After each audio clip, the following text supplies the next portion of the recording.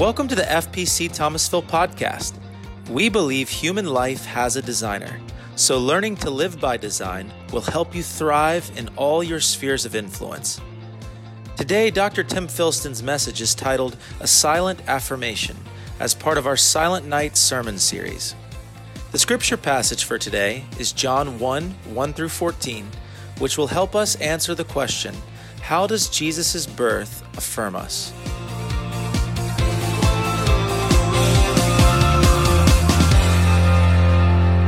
Our new series for Christmas is called Silent Night.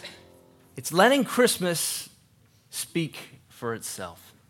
This morning, we're talking about a silent affirmation.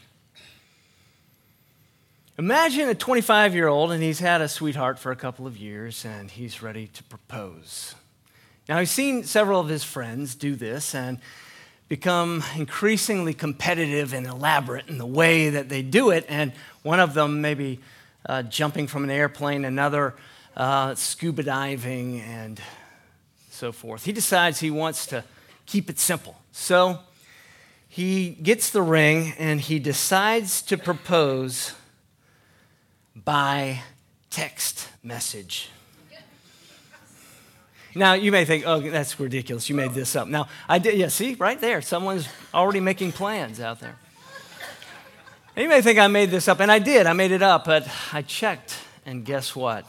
It's actually a thing. You know, the medium is the message. The medium, or the way in which we send a message, needs to be commensurate. It needs to be equal with the message itself.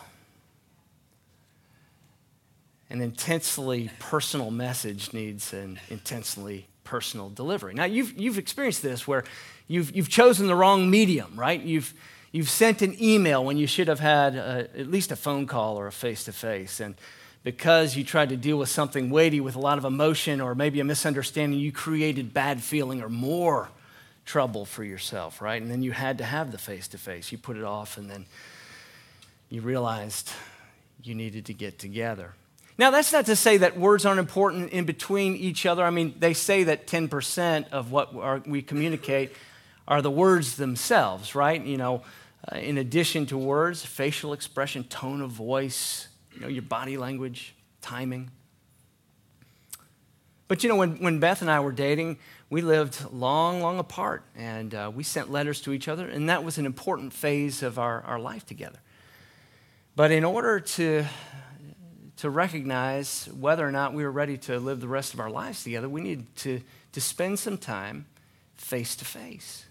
And certainly a proposal, I wouldn't want any of you to miss out on the joy of a moment that needs to be in person. So what does it say to us that God would show up with his message face to face? What does it say? You know, the best way to send a message is to wrap it in a person. That's the best way to send a message. But what does it say? Well, for one thing, it affirms you. Let's take a look at John chapter 1, verses 1 through 14. This great affirmation of human life. Hear God's word this morning. In the beginning was the Word, and the Word was with God, and the Word was God. He was in the beginning with God. All things were made through him, and without him was not anything made that was made. In him was life, and the life was the light of men. The light shines in the darkness, and the darkness has not overcome it. There was a man sent from God whose name was John. He came as a witness to bear witness about the light, that all might believe through him.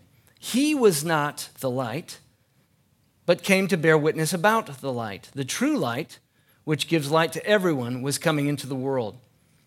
He was in the world, and the world was made through him, yet the world did not know him. He came to his own people, but his own people did not receive him. But to all who did receive him, who believed in his name, He gave the right to become children of God, who were born not of blood, nor of the will of flesh, nor of the will of man, but of God. And the Word became flesh and dwelt among us. We have seen his glory, glory as of the only Son from the Father, full of grace and truth. May God bless us this morning through this, his holy word. Let us pray. God bless us now through this word, not only to our minds to understand it, but to our hearts that we may receive it, so that through our lives we may live it. In Jesus' name, amen. There are times in your life when someone has just shown up, right? It's burned into your memory. Times in my life when the chips were down and somebody just showed up, or a celebration where the people you love were there and it was an overwhelming sense of gratitude that you felt.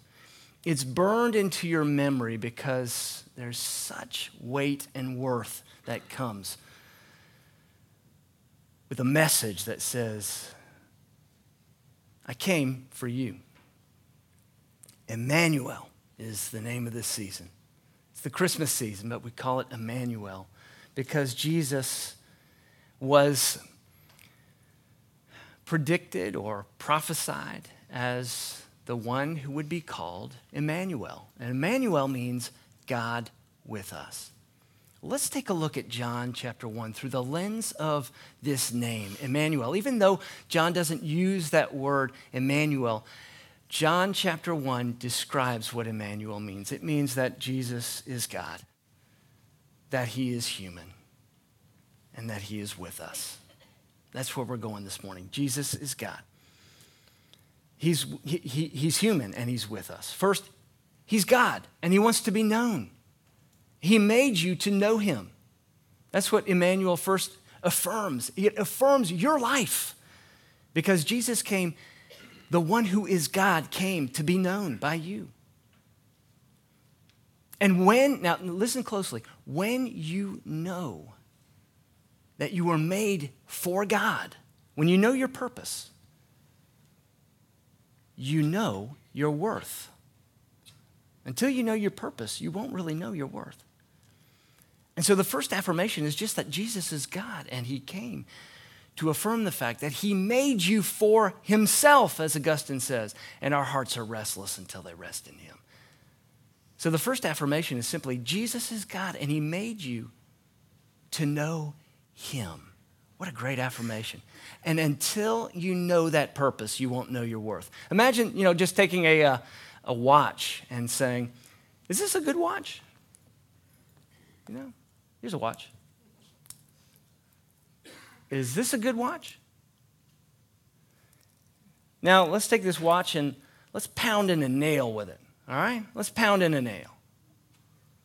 Is it a good watch? It's not a very good watch for pounding in a nail. But when you know its purpose, then you know its worth. A hunk of steel can make a 2-pound mallet.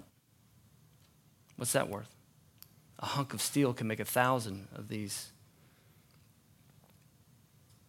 When you know your purpose, you know your worth.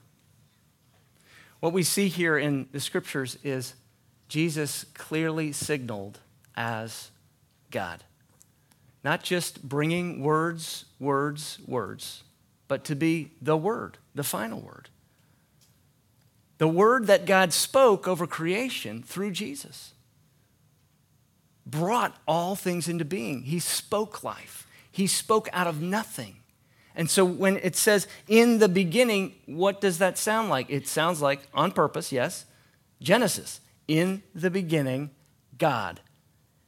And instead, what John substitutes here is, in the beginning was the Word. And then he goes on to say, well, who's the Word? The Word was with God. The Word was God. He was in the beginning with God. And he goes back and ties the Old Testament and the New Testament together. You begin to see the prophecy of Elijah, of Isaiah. You can't really even understand the Christmas season without Isaiah.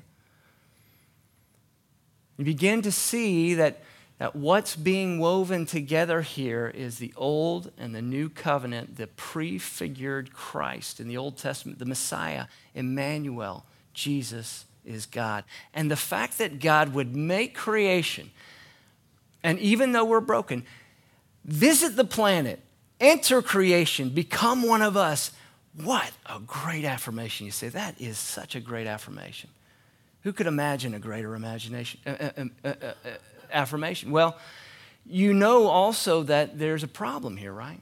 The problem is that even though you know your purpose is to know God, that he made you for himself, and that's a great affirmation that he came to reveal himself, you don't really want to be known, do you? Right? We hide. We hide from people that we know the most. We often hide. And so there's a next step here we need to take. Emmanuel means that Jesus is God, but it also means that Jesus is human. He came to know us at our worst. He came to know us at our deepest need. We try to hide in the darkness. We try to find security and safety in hiding, but he comes after us.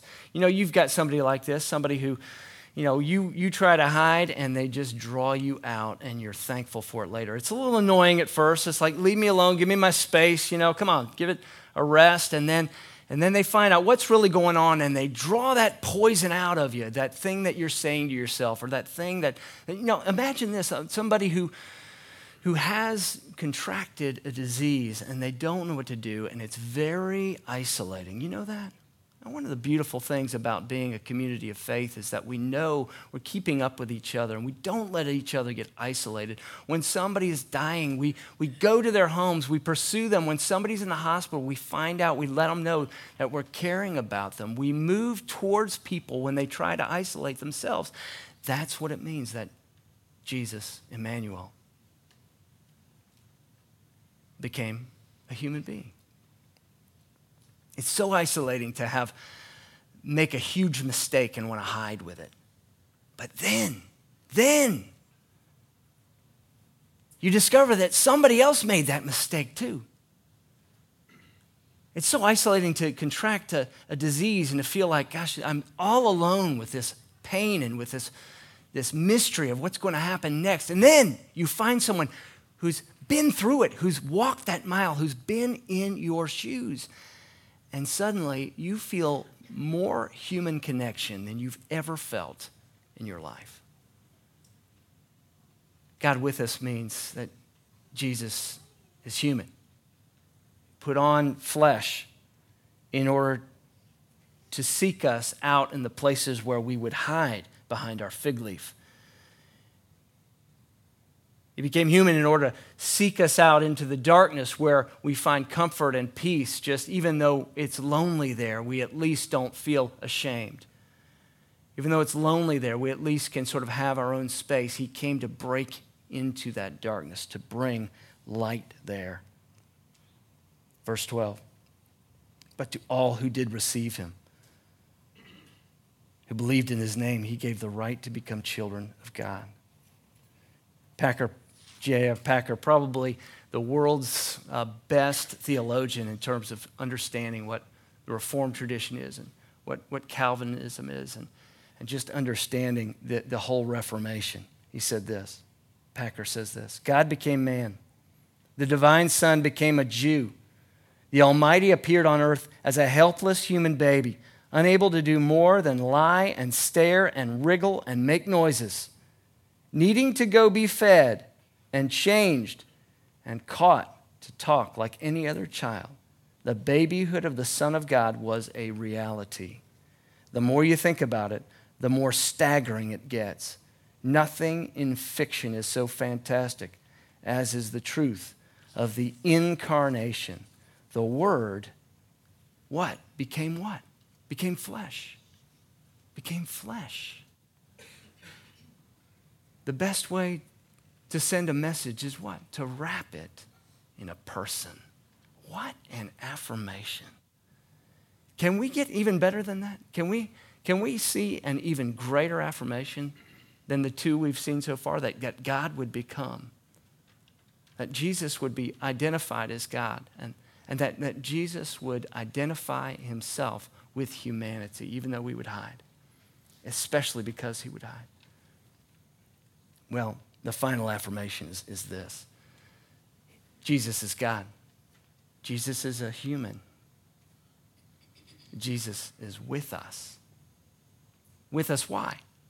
With us to strengthen us. With us in our weakness to bring strength. Jesus is God, human, and with us, pursuing us to the ends of the earth in our weakness to strengthen us in that place. Let me tell you a little story to illustrate what I'm talking about here, because it may seem at first blush that it's very self-evident if you've heard this before, you know anything about Christianity, but on an emotional level, on a spiritual level, I want you to receive something this morning. The presence of God would be with you. Before I tell that story, just remember back to the Old Testament. God has always wanted to dwell with his people. The tabernacle was a place of God's presence with his people. And in fact, if you go back to the original language, it says that he dwelt among us. He dwelt among us, verse 14. The original language says he tabernacled with us. He pitched his tent. He, in other words, took on flesh in order to be with us because he made us for himself. Our hearts are restless until he rests. And for whatever reason, which we'll discover in just a minute, even though we are unworthy, he's present with us. And the presence of God is really what it's all about. The presence of God. You see, when Moses wanted to see God's face, God protected him from it. What did he say? He said, all right, I'm going to pass by you, and you can see me on my way by. And Moses, the glory on his face was so stark and so frightening that he had to put a veil on in order to come down from Mount Sinai, and others to even gaze upon his face because he had seen the glory of God. How long can you look at the sun? For how long can you look at the sun?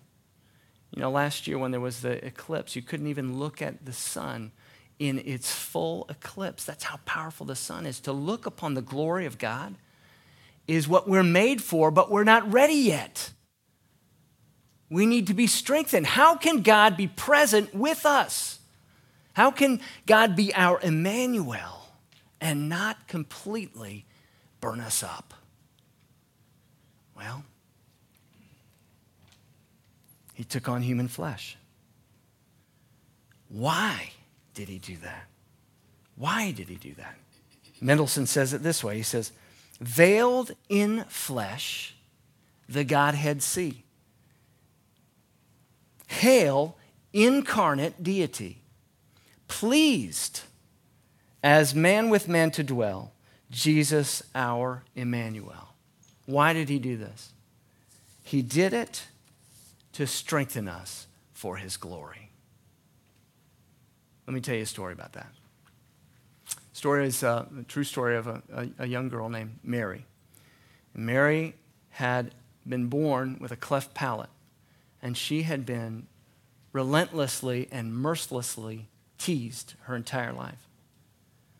This was in a day when they weren't fixing cleft palates so quickly as they are today, when they're infants. And so she went through life, went through childhood, being marginalized, being told that she was less than, being told that she was ugly, being told that she needed to go away, to be on the margins of life. And one day, as it was some decades ago, the practice of teachers, to test students' hearing. And so every now and then they would just simply test, and a student would walk in and they'd say, plug your ear and turn it away and I'm going to test your right ear, then I'm going to test your left ear, and they'd whisper something. And sometimes they'd whisper something like, the sky is blue, and they'd have to say, okay, I heard you say the sky is blue. Well, she went into Mrs. Leonard's class to have her hearing tested, and she plugged up her left ear and turned her right ear away, and this is the message she heard. Mrs. Leonard said, I wish you were my little girl. I wish you were my little girl. See how amazing it is just to affirm somebody that even if they feel unworthy, even if they are unworthy, they are not worthless. That's the message of Emmanuel. We are unworthy, but not worthless. Tim Keller says this. He says, to be loved but not known is comforting but superficial. To be loved but not known, it's comforting but superficial. To be known but not loved, that's our greatest fear. But to be known and loved is a little like being loved by God. That's Emmanuel. That's the message of Christmas. It's to say you're unworthy, but not worthless. It's to say there's a mustard seed of hope that I want to plant in you that says you're worth something. It's to say there's a little spark I want to put in you, and then I want to fan that spark into flame so that you will burn with my glory, so that you can dwell in my glory. Well, that's the message of Christmas. It's a silent affirmation. You're unworthy, but not worthless. Let's pray together. Gracious God, our Heavenly Father, and we thank you for the ways that you have affirmed us, even in the presence of this table, through the cup, through the bread. Lord God, this Christmas season, as we gather with friends and family, as we get into our pattern, our American pattern, oh God, find us, pursue us in the places where we want to hide, in the darkness that we continue to pursue. Renew us, anticipating a new year, that we would be found by you, be known by you, and to know you. And as a result, Lord God, be strengthened with power in our inmost being, that Christ would dwell in our hearts through faith. God with us. Amen.